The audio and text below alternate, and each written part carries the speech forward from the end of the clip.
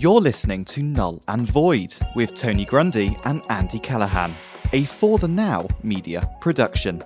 Hello and welcome to episode 24 of the Null and Void Sports Podcast. Because we just love bringing you our weekly offering, the time has actually flown by. It's amazing though, 24. My name's Tony Grundy. And mine's Andy Callahan. Andy, you've been fantasizing about being 007, is that right, this weekend? I wouldn't go that far. I mean, I did have the Sunspell Riviera polo shirt on, the Sea Island cotton slacks, and the fake Omega as I went to watch the film in London this weekend because I've heard they're looking for a new one. So I thought I'd try and get my hat into the ring, but sadly none of the Broccolis were there, none of the directors there to notice me. So I think I might have to wait for the next opportunity to play 007. But I do like a vodka martini, shaken but not stirred. Well, I think they've missed out on a big opportunity there in every sense of that word. So what about yourself, Tony? I mean, obviously it was not so much a stuff of fantasies as stuff of nightmares for you this weekend. Well, it's nice of you to say so. Keeping away from sharp implements, I think, after United's abysmal display against Liverpool. Mind you, has to be said, I've seen that Manchester United team in the past relegated. So as the song goes, always look on the bright side of life. 5-0, 5-0. Yeah. So we'll keep our discussion short, other than to say I've seen them also lose at home to City 6-1 when Fergie was the manager. So who knows what will happen? Everybody's speculating. But the definite thing is they were lucky to get none. Next subject. Moving on swiftly, yeah. T20 cricket, what do you reckon? There's been some great games. I mean, I know we talked in depth last week with Barry about the ills and maybe how T20 has taken away or deflected attention from the great test game that we love. But there's been some fantastic matches. England beating West Indies for, what was it? West Indies were rolled for 55. And that was a great performance. Yeah. West Indians were the previous champions, weren't they? Yeah, they beat England in the final 4 or 5 years ago with the, mind you that was a great over, that final over where Brathwaite smacked, was it 4 sixes off Ben Stokes in the final over to snatch victory from the jaws of defeat, and a great performance. But Scotland qualified for the Super 12 section, unfortunately then got quite a heavy defeat yesterday against Afghanistan, and Namibia have made it into the Super 12s. And I was reading over the weekend, they've only actually got 5 top-level cricket pitches in the whole of Namibia. And they're now competing with India, with Pakistan, with England, South Africa, Australia. It's brilliant. Yeah, and something else that's brilliant was Ben Stokes joining the Ashes squad, which was, I don't know whether it was planned or otherwise, in the sense they were leaving it open as long as possible. But I think that could make a difference. Does that mean instead of 5-0, which we've been just talking about, 5-1? I don't know. But Ben Stokes can make a difference, can't he? Yeah, I mean, he's a recognised match winner. I mean, if you think back to the last Ashes series here in England, where he absolutely turned around and performed almost a Beefy-esque heroics at Headingley with him hitting 150 odd, and at the other end Jack Leach with the most important one not out that will ever be scored by a cricketer. So I remember that. Yeah, and just switching sports there, the Lionesses at Wembley, only for the second time ever, beating Northern Ireland 4-0. I think they're actually playing Latvia at this precise moment. As we're recording, they're 2-0 up in Latvia. Okay, that's a decent start then. So all looking good on the World Cup qualifiers there. And that a substitute come on. What was her name? Beth came on and scored a hat-trick in that game, that 4-0 win. So, yeah, some really good stuff there. What else did we have? Rugby. The Premiership was back in action again this weekend, and after last week's Get a Grip, where we were talking about rugby players wearing tights, it did. It happened. Yeah, we said that the first players to do it would be absolutely rinsed. Well, there were 4 or 5. I note they were all backs, which is no surprise. But wingers mainly. Max Malins, they were showing the footage of him scoring 4 tries as Saracens comprehensively beat Wasps. And there he was running them in wearing tights under his shorts. So, not a great look as far as I'm concerned. I think there was a lot of debate on all the social media channels about, I think, the dinosaurs like myself versus the new up and coming players, and people saying if you've tried playing on a 4G pitch, then you'll understand. And I thought back to, as we talked about last week, playing five-a-side football on some of the early AstroTurf pitches, and thought, well, yeah, you've never known a carpet burn like that until you've tried to do a sliding tackle on AstroTurf. And one thing I wanted to mention is an update, and it only happened, I believe, last night it was announced. Brian McDermott, friend of Null and Void, great interviewee of a few weeks ago, and brilliant coach of Leeds all those years ago, has been appointed head coach of Featherstone. And I sent him a note last night to congratulate him on our behalf collectively and said, we'd love to talk to you. He's actually said, definitely, love to do that. Be delighted to. He's going to come back to me and look at his diary because clearly he's very busy at the moment. But that could be in next week's programme. He's a superb coach, but he's a lovely guy as well. So we'd be delighted to have him on board again. Yeah, and I think Featherstone are really lucky to have someone of that calibre in the role. And, I think he can do a great job with them and build on what has been historically a solid club, but maybe over the last couple of years not quite had the same levels of success. But if anyone can go in and absolutely drive them forwards, it'll be Brian. Yeah, I definitely wouldn't like to argue with him, whatever he was saying. Anyway, contacts. Your mum's been in contact again, hasn't she?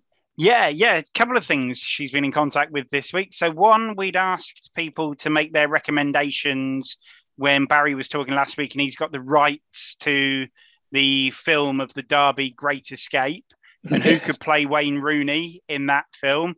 And Mum's suggestion was Quasimodo, which I think is a bit harsh and a bit unfair. I think it's a little harsh. Yeah, a bit harsh and a bit unfair on Quasimodo.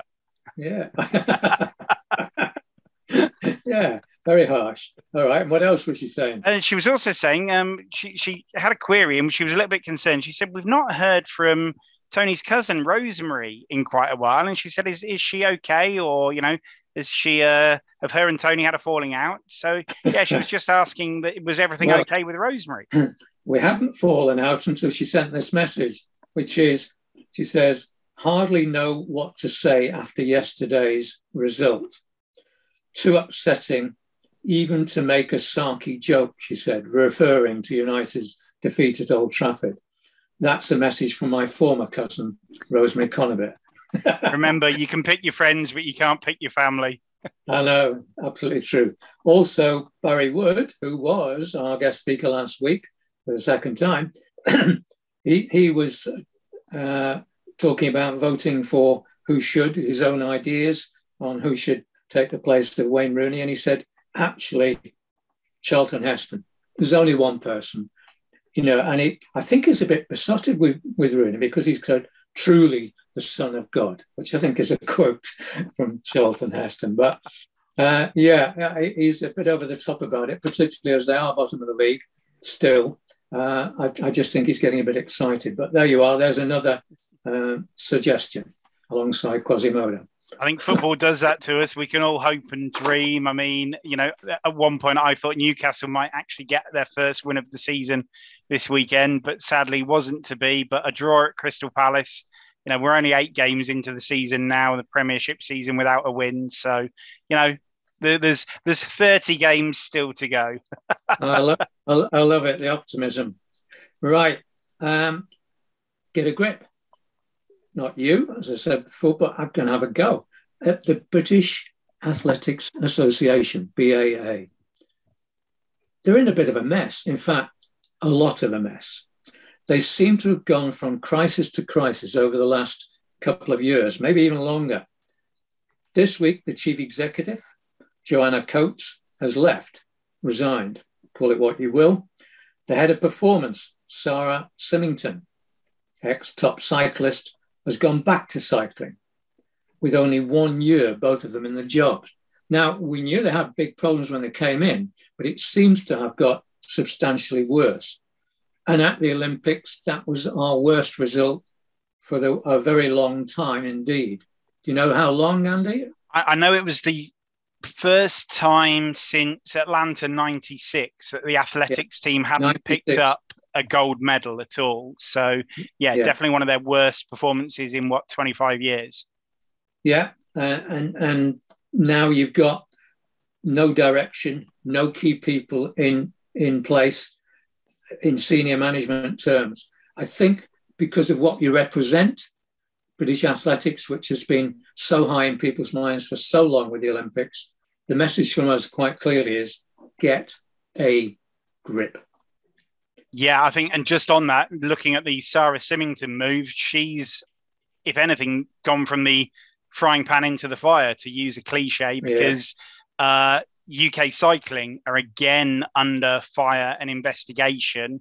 I think it was back in 2011, there was a suspected positive sample for nandrolone in one of the riders, and British Cycling and is it UKDA or the UK Doping Agency, and now basically have just recently findings from WADA criticising them because the UK agency actually let British Cycling test their own athletes and send it off to a private lab for testing, rather than it being something that was done by the UKDA and under WADA regulations. So although they've said there will be no sanctions because everyone that was involved in that at the time has moved on from both British Cycling and UK ADA, but in terms of that, I think, again, it's after the Shane Sutton situation, after the Bradley Wiggins allegations and everything, and the investigations that have taken place with British Cycling over the last 5 years,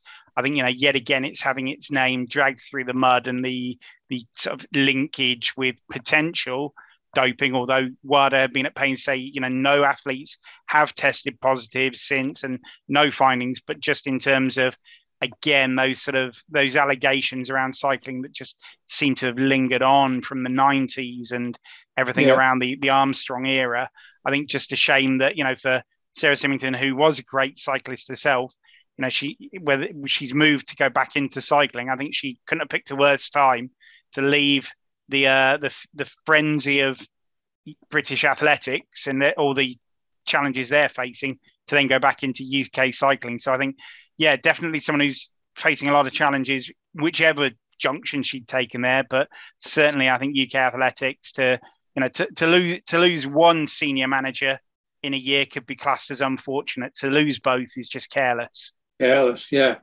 And just on a final note on Get a Grip, we've had a few goes at the unvaccinated professional sports people, particularly footballers. My understanding is now, at least a single dose, we're up to 81%. Is that the right figure, Andy? That was, Jonathan Van Tam was doing some interviews over the last week, and he said that at least 81% of all Premier League footballers have had at least one dose. And I think, that's up from, it was under 50% in September. So in just over a month, that's absolutely leapt by 20+%. So hopefully we're getting somewhere near a full house.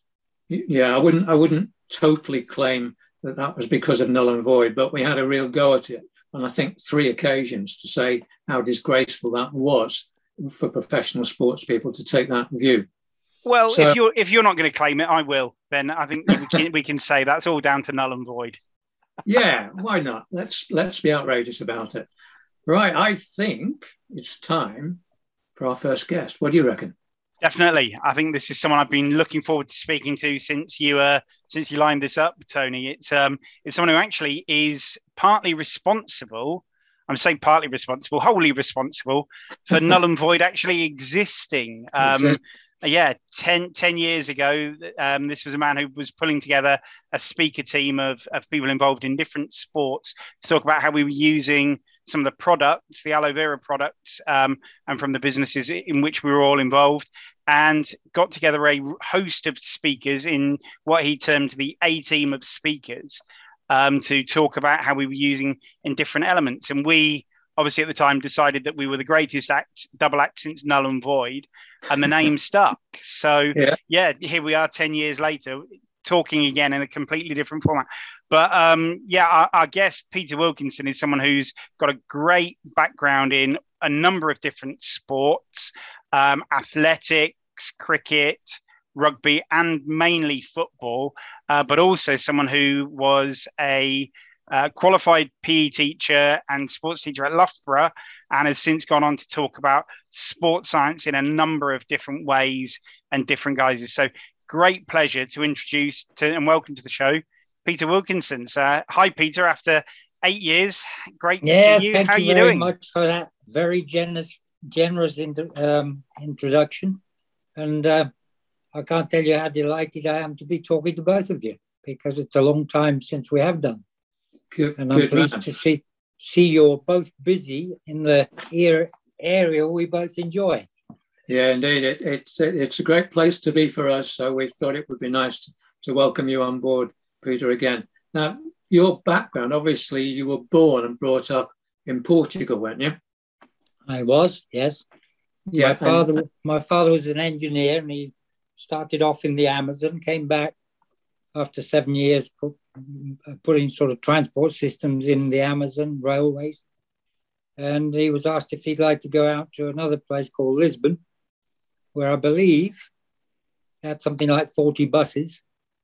And by the time he retired, there were about 600, a fleet of 600, and they were never off the road. So 5 of us were born out there. Wow. Right. So we grew up being bilingual, basically.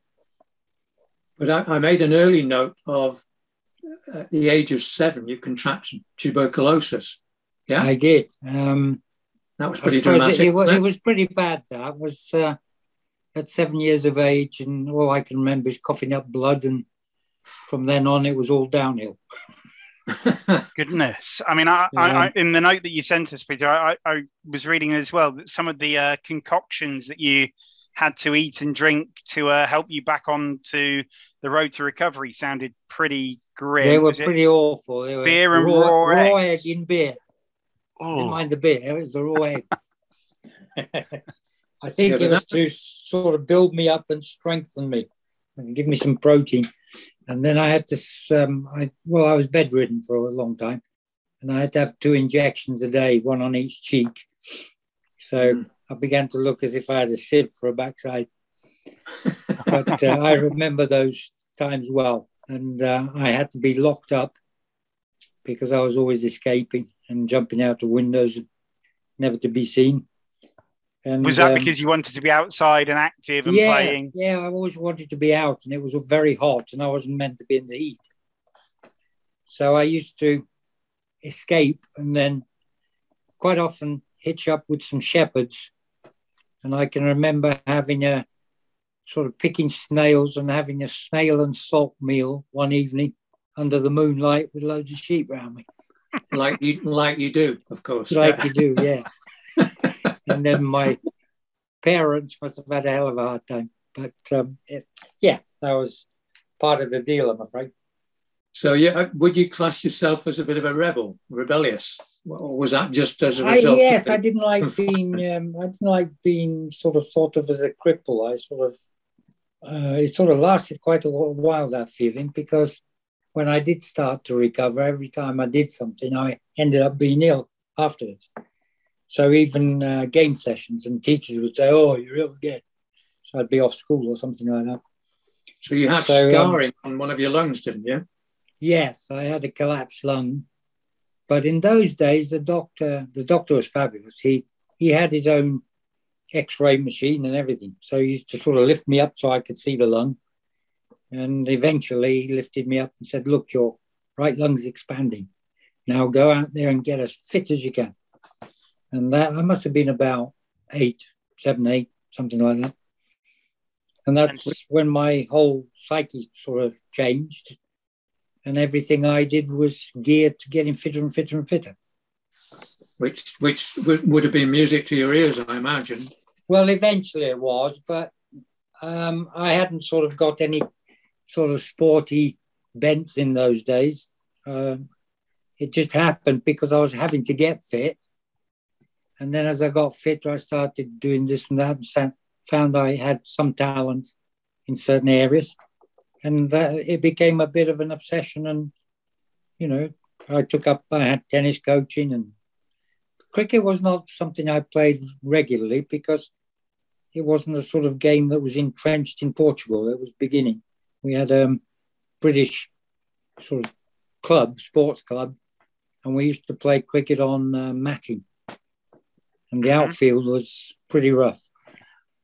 So it was a different game of cricket. Of course, Peter, with all your illness, when you returned to school, as I understand it, you were in the year below because you'd missed out. Yes, for you to I was catch sent up. up north. I would have been about 9, 10 probably by then.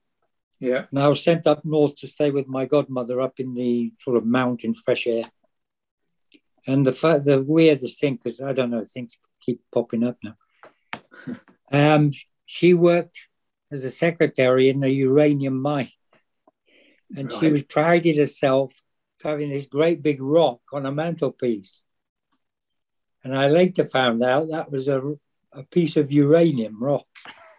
Which is, just sitting there on the mantelpiece. Yeah. A bit of radioactivity to help.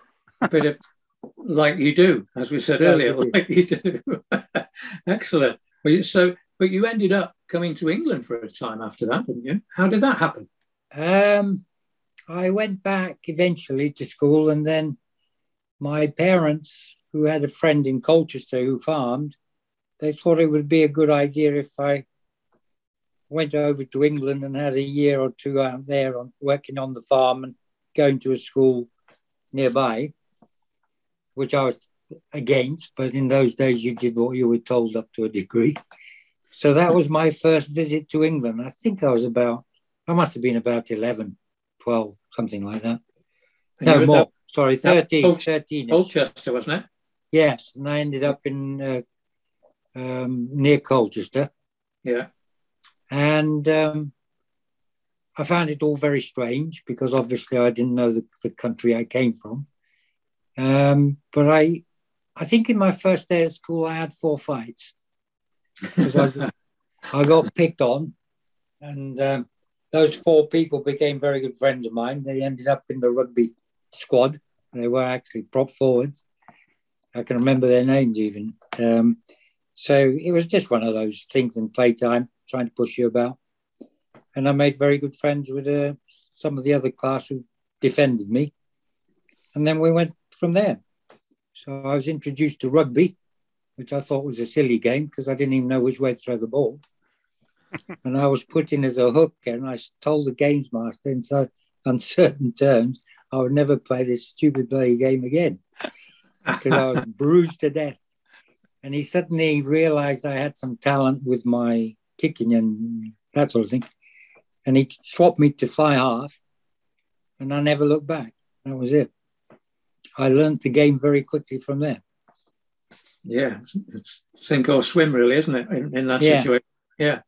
So, but you did eventually go back to Portugal after that, but that must have been a big thing as early as young as you were, being away from home as long as you were. Yes, I was very homesick for a year, and obviously missed the country, missed my parents, missed friends. But it made me because I trained every day, and I went from hardly being able to walk or go around a track to, I think I ran in the county cross country, came 18th, and I was in the wrong age group. Had I gone in the right age group, I'd have come first and broken a record. So my master tried to get me back into that to represent the county, and they wouldn't have it. But it was, in a way, it served as a very positive effect on my fitness and my mentality.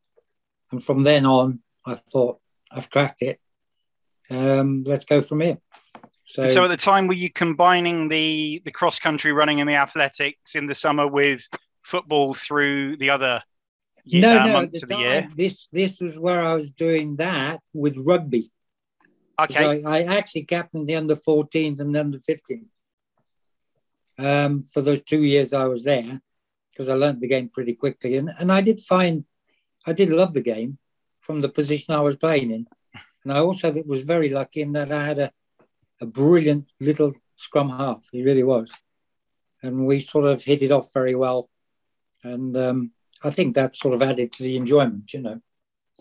Yeah, you were getting decent ball rather than scrappy ball, yes, and and able knowing to do what something to do with it because you're studying the game more and understanding it better and talking to the coach more, and not getting mauled in the scrum where you didn't want to be, basically.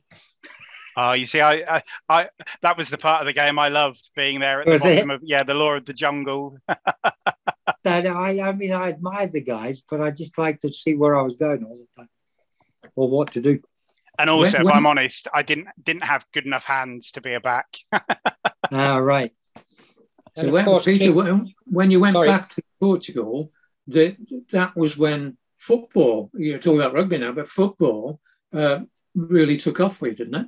Well, it did, because we played a lot of football even at that school in break time. You know, although we played rugby as the main sport, we also played, and I was always keen on football anyway, because I used to support Benfica. And even then I wanted to, it was then that I thought I might be able to think about playing football seriously.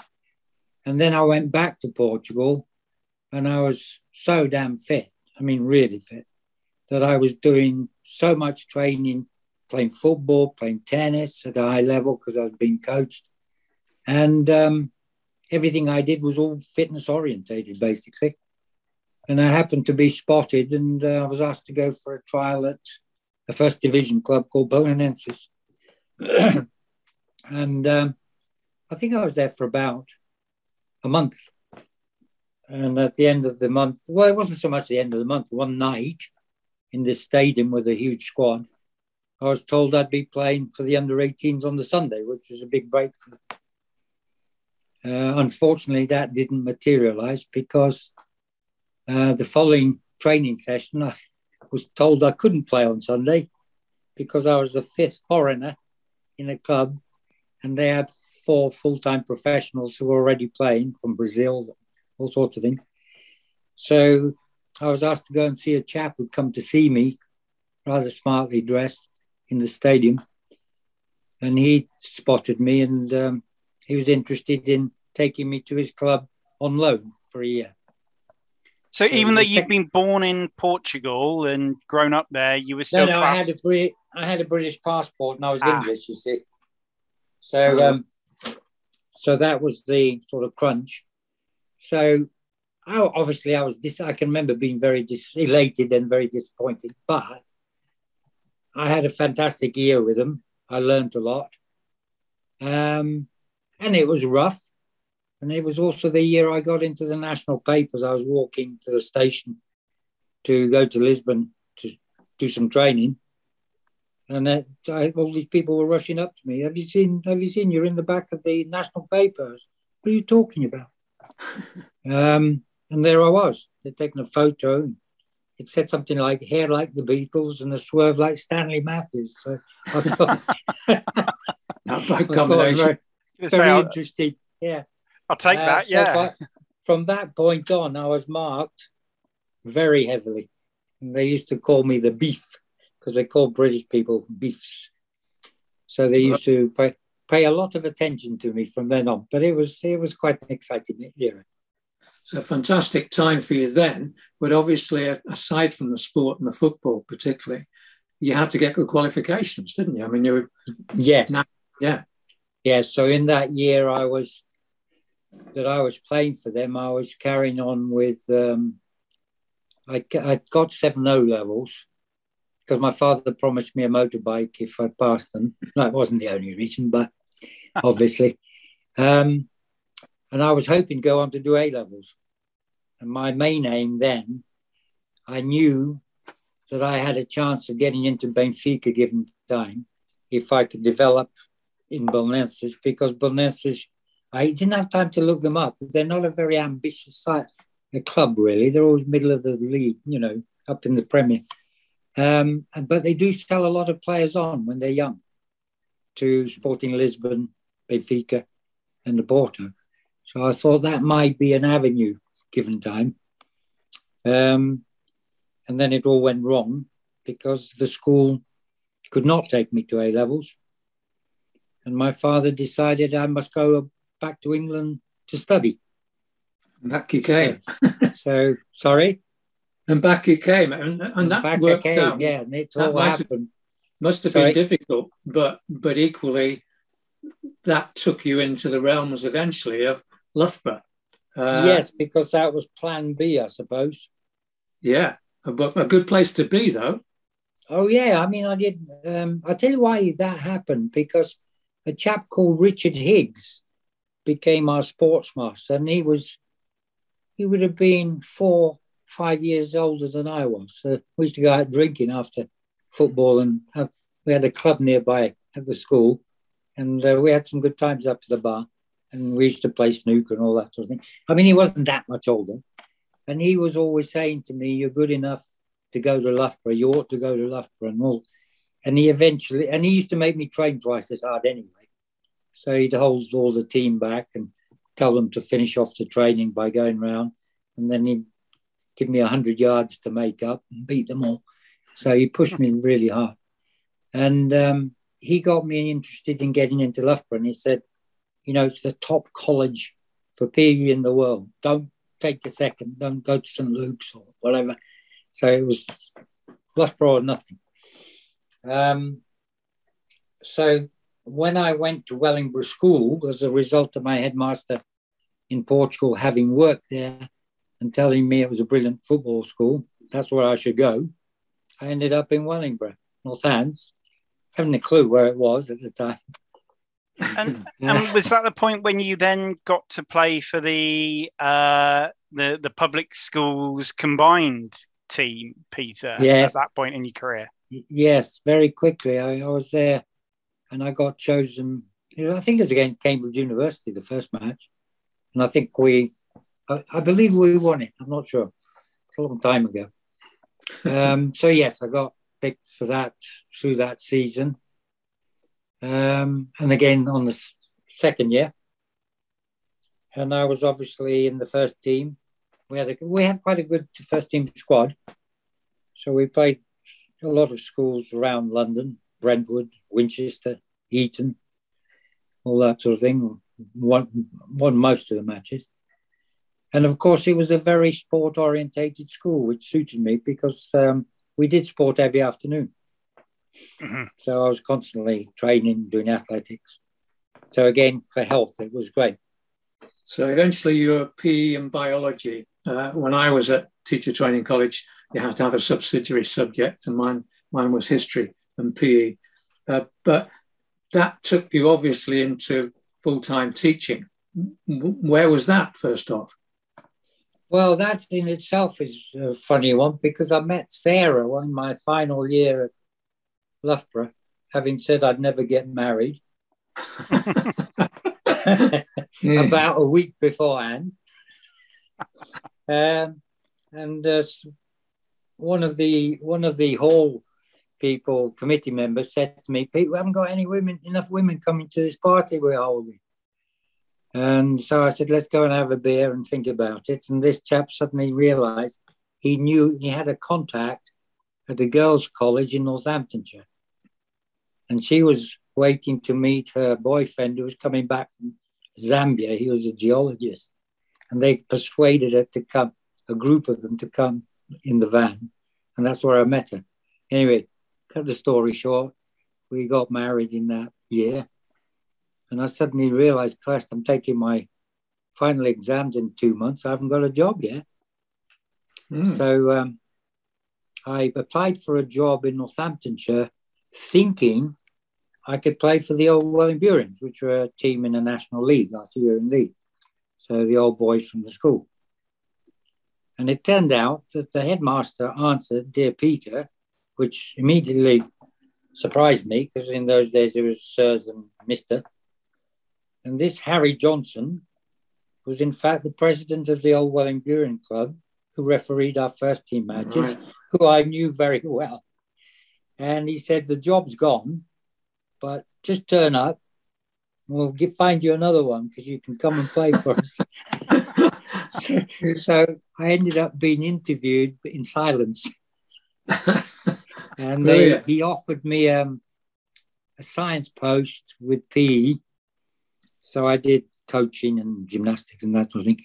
And he let me go and play representative football whenever I was chosen. So I had a pretty good boss. And he certainly taught me how to discipline a class. He said, forget everything you've learned at Loughborough. Go in and give them hell. Don't try and be liked because they'll eat you for breakfast. And I never forgot that. No. And controlling the class is kind of important. It was one of the big lessons I learned. You've got to have that. Yeah, I forgot you come from the same background.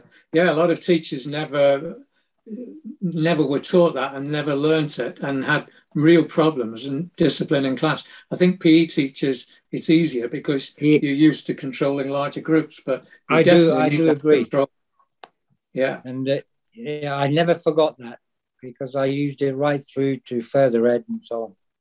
Yeah, they're real life skills, those. Now, listen, if we jump in time to the point where we first met, which was we were involved with Forever. Andy was part of my team, and we heard of this professor, as you became known, Professor Wilkinson. Yeah. We added the mad professor into that, but anyway. But you were doing these sports presentations, and as I understood it, or whether you were or not, we put ourselves forward and said, we're mad sports people. We'd love to be part of this, because we were all promoting the products, the Forever aloe vera products, but equally these presentations were our own device. They weren't the companies. They were separate to that at that time. And I think we did a really good job, and we ended up going all around the country. And that was really at your instigation. Yeah, but you were all absolutely brilliant. And that's why I liked the word A-team, because that's how good you all were. And it was very successful and great fun as well. I mean, I used to love it. You know, I'd love sitting back and listening. and likewise, I mean, I remember saying to Tony at the time, I learned so much about different sports from some of the other speakers. And also remember saying to Tony, I mean, I couldn't give up biology and chemistry at school quick enough. They just weren't things that I enjoyed. And I remember saying to Tony at the time, I wish I'd had Peter teaching me science at school, because you made it accessible to people who maybe didn't have that background or knowledge. You took something that could be complex and made it very, very simple and very understandable. And I remember saying to Tony at the time, I've learned more here in these sessions with Peter than I ever learned in 3 or 4 years of science lessons at school, because I just switched off in those. Whereas I think because you were linking it with sport, which we were all interested in, it made sense. Well, that's lovely to hear, because I used to obviously teach the sports sciences. And as you appreciate, a lot of sports people are fantastic at what they do, but they don't find maths and the kinesiology type of stuff very easy any more than I did. And we used to simplify it right down and then build it up again. Yeah. So although you had all these complex equations to deal with, you could simplify it down into plain English. And then they'd go, is that what it means? And I can remember doing exactly the same with somebody who did that with me as a student. So, you know, and that was the whole thing. Keep it simple. Yeah, we had a few months ago, at the start of Null and Void, we actually had Craig Gillies on, the big rugby player. Yeah, and he was, I mean, it's a very interesting story, apart from the Forever link, of his career in rugby. So he described that to us, and he's a lovely bloke, as you know, but a gentle giant, as we always used to say. But he was on, and that was nice to get a member of the team then. So the idea of what we're doing tonight was further brought forward, because I've kept in contact, and Andy has, with Suzanne Turner. And guess what? Suzanne is with us tonight. Oh, how wonderful. So part of the A-team is reconstituted here. Suzanne, welcome. And there's Mad Professor Peter Wilkinson. Say hello. Hello, Hello. Suzanne. Hiya. You again. It has been a while. Lovely to see you. Hey, this is fantastic. And you. Listen, dear listener, self-indulgence for a few minutes here, because there's the four of us and we haven't actually seen and spoken to each other than in social media terms for some time. Probably but we 7 had or 8 years, yeah. 7 or 8 years, and we had a great period of time where it was Milton Keynes or it was Bournemouth or wherever it was, off we went. And we never thought any more about it. But in doing that, we learned about, as Andy said, so much about different sports. And Suzanne, if I'm not mistaken, your background in the first place was very much into the show jumping area, but I knew you in those sports presentations as somebody who was into climbing. Was that right? Would you describe yourself that way? Well, I think I've kind of, in some ways, I've gone from horses, climbing, back to horses, back to climbing, with a few other things in between. The forever time when we were sort of doing all our presentations, my focus was very much on the equestrian side of things, and that was where Peter had brought me in to cover that equestrian side of things. So very much the sort of the horse side. The climbing, I hadn't sort of really climbed for quite a long time at that point. Actually, I'd probably, I think, since I left the military, I had about a 13-year break from climbing, up until about 2000. Started climbing again. Very different world to the, the other side to you, and I think the mixture of those things with show jumping, the discipline contained within that, and obviously then the further discipline of climbing, fantastic disciplines, neither of which I know too much about, but you clearly were very skillful in those areas, and it was great to learn from you as we went along. Thank you. Yeah, they were, they're sort of, I suppose, very different chapters of life, and some, image of what you think life is going to be like, and then sometimes it just goes off on a completely different tangent, and you end up somewhere that you weren't really expecting. But and everything has got its different lessons. But yeah, the everything that I sort of learned and did through that period of time where we were kind of met and were doing all those presentations, it opened up a lot of opportunities and for me. And even though I did, ended up moving away from the horses and everything again, there was, over that period of my life, I learnt a huge amount. I think perhaps about myself more than anything, in some ways. But that opportunity to present and to speak was something that I would never have even dreamed that I would do or be, to really sort of step into that world. And actually, I found I thoroughly enjoyed it. But I think probably I seem to think when he asked me, there was that part of me that sort of didn't dare say no.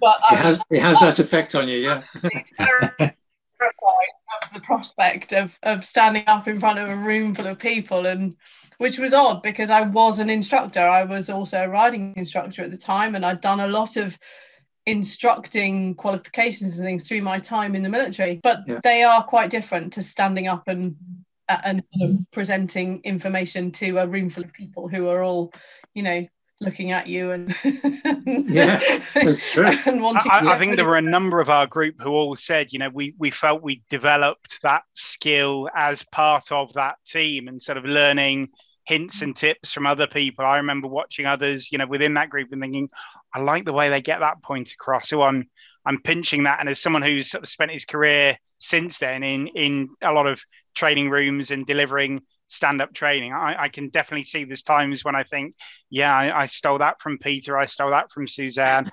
Now and again, I might have stolen the odd thing from Tony, but not very much. Not very much.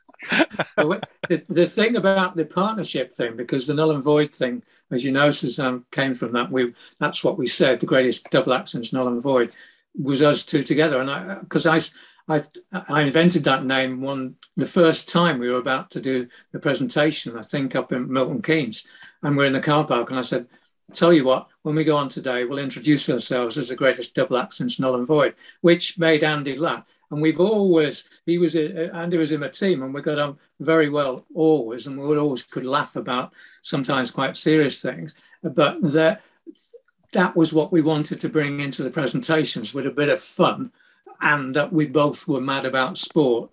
And here were some brilliant products that could help you. And I've found that really good to work with Andy, and it's one of the reasons we're back together.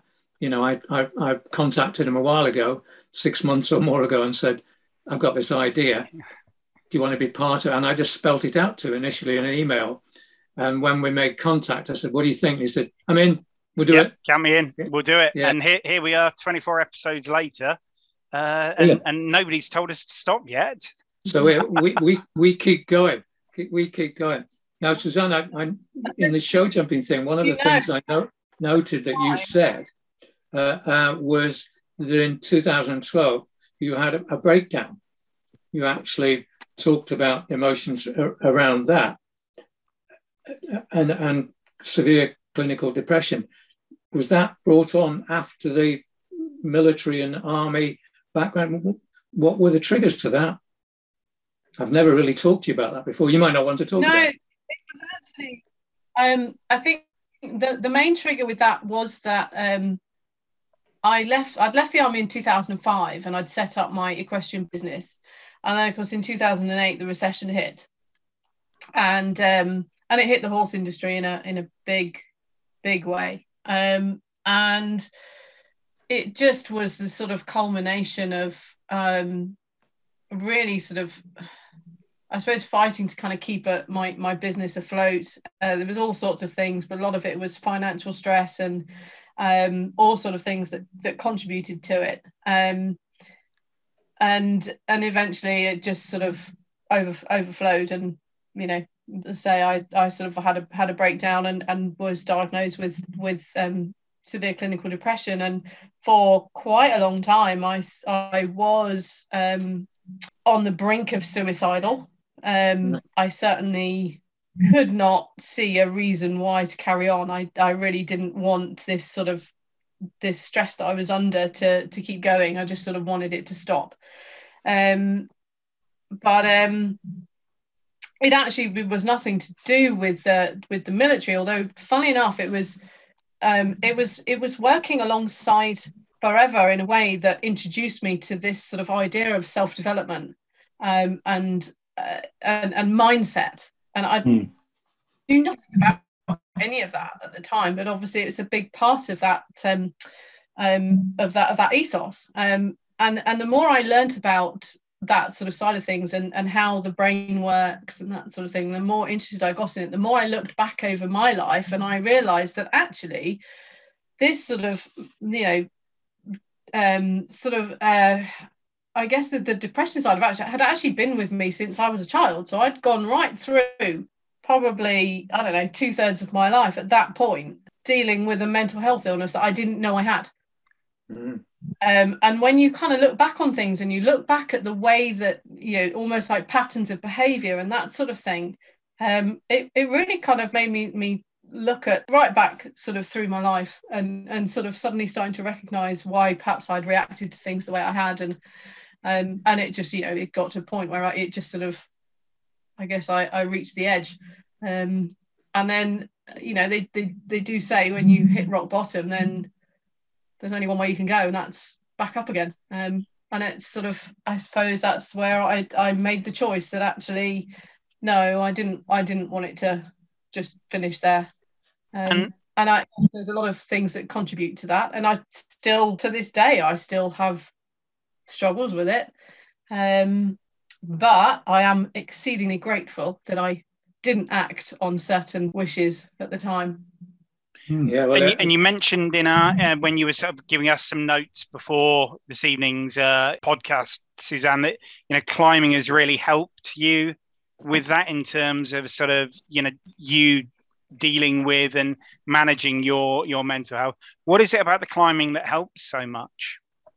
I think that there's kind of two elements on it for me. I think I've always been very much the outdoors person. throughout my childhood with horses and then through my army career and everything. I'm not very good at sort of sitting in an office and being desk bound and that sort of thing. So the great outdoors has always been the place where I'm happiest. And I certainly find that, when I'm in any kind of mountainous range, whether it's in the UK or anywhere sort of in the world, I don't know. There is something about it. I always find if I'm driving to North Wales or something, the minute that the mountains start to come into my windscreen vision, I just start to smile, and I can't help it. I just think, there's just something about the mountains that just makes me feel very happy.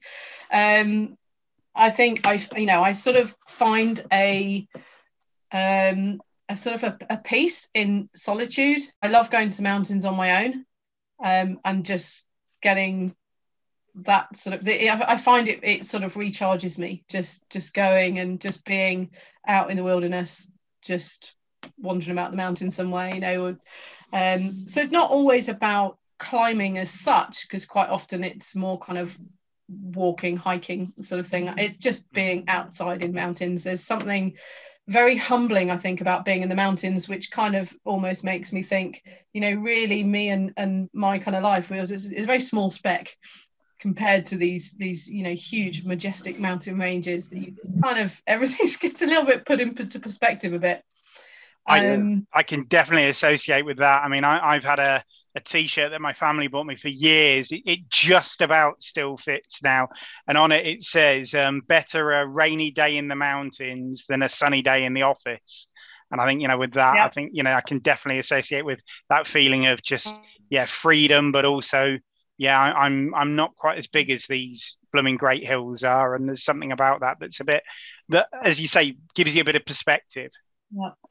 And certainly with climbing as a sport, from the physical point of view, it's a fantastic sport, because it really is. It's all round. It does everything. It's a lot of people that when they come to the climbing centre that I manage now, a lot of people, they say, oh, I haven't got much upper body strength. It's like, well, that's not actually really what the main thing is. It's people are often surprised at how out of breath they get, how much of a sort of cardio workout it is as well, because it's a really great all-round physical fitness. But from a mental point of view, I find that you have to be in the moment when you're climbing. You have to be focusing on the route that you're doing, the moves you're doing, whether it's on an indoor wall or whether it's outdoors. Obviously outdoors is even better than indoors, but it can equally be indoors, and you can put everything else to one side and just totally focus on what you're doing, just leave everything else behind. And you usually find that if you don't do that, that's when you fall off. So. Well, that's a decent thing to keep. So in bringing us forward, Suzanne, because you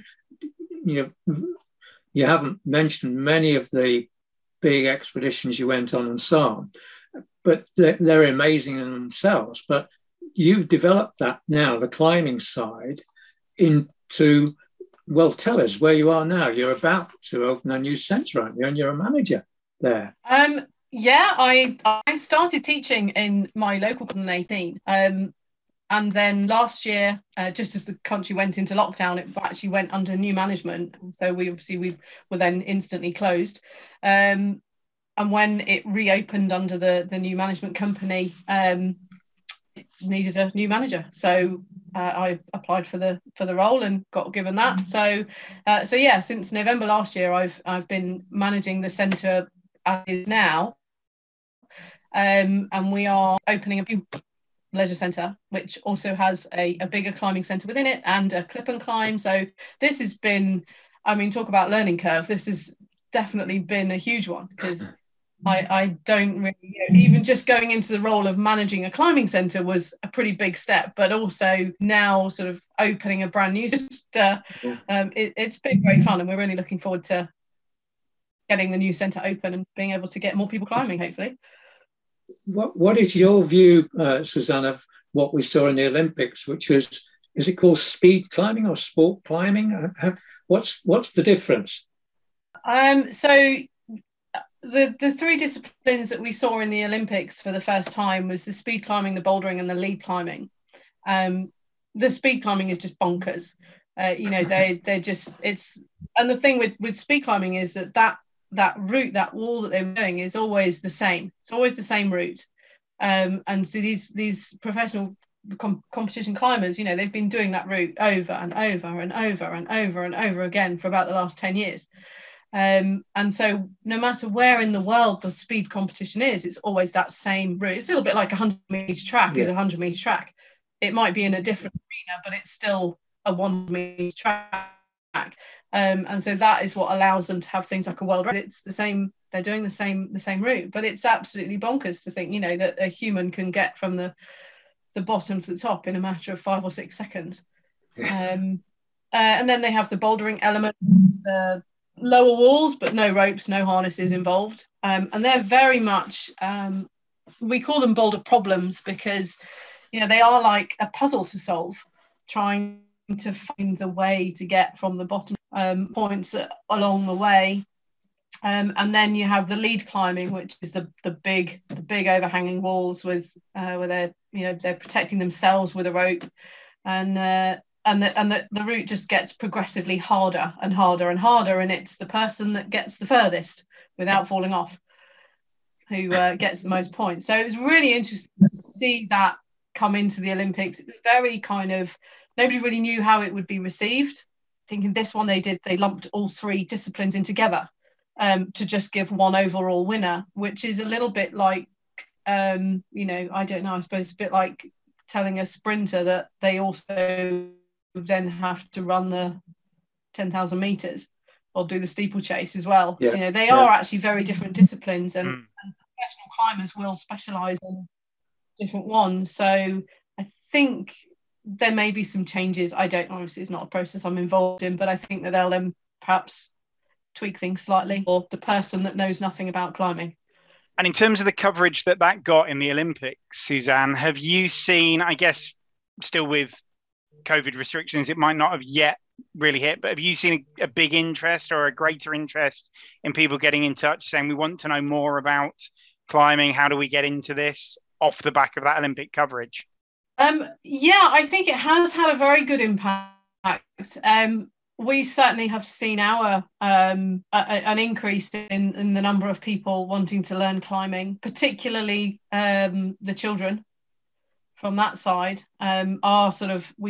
The spaces that we had available in our kids' classes, they just suddenly went within about 2 weeks of the Olympics. It was like the phone didn't stop ringing, and we had, we've now got a huge waiting list of about 90 kids waiting for spaces on classes. So whether that was directly as a result of them having watched the Olympics, but we certainly have got quite a lot of kids that have been thoroughly inspired by seeing climbing in the Olympics.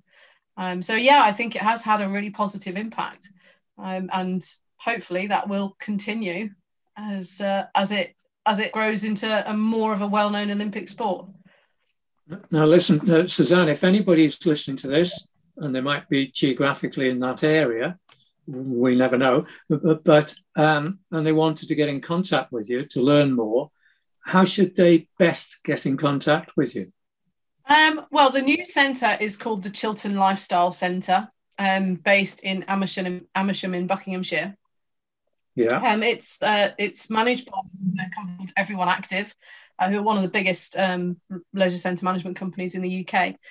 A great way to find out more would be really just to go onto the everyoneactive.com website, and then just do a search for Chiltern Lifestyle Centre, and that will bring up more information about what's available in the centre as a whole, not just for climbing. So that's probably the best way, because I think that the new website is now live.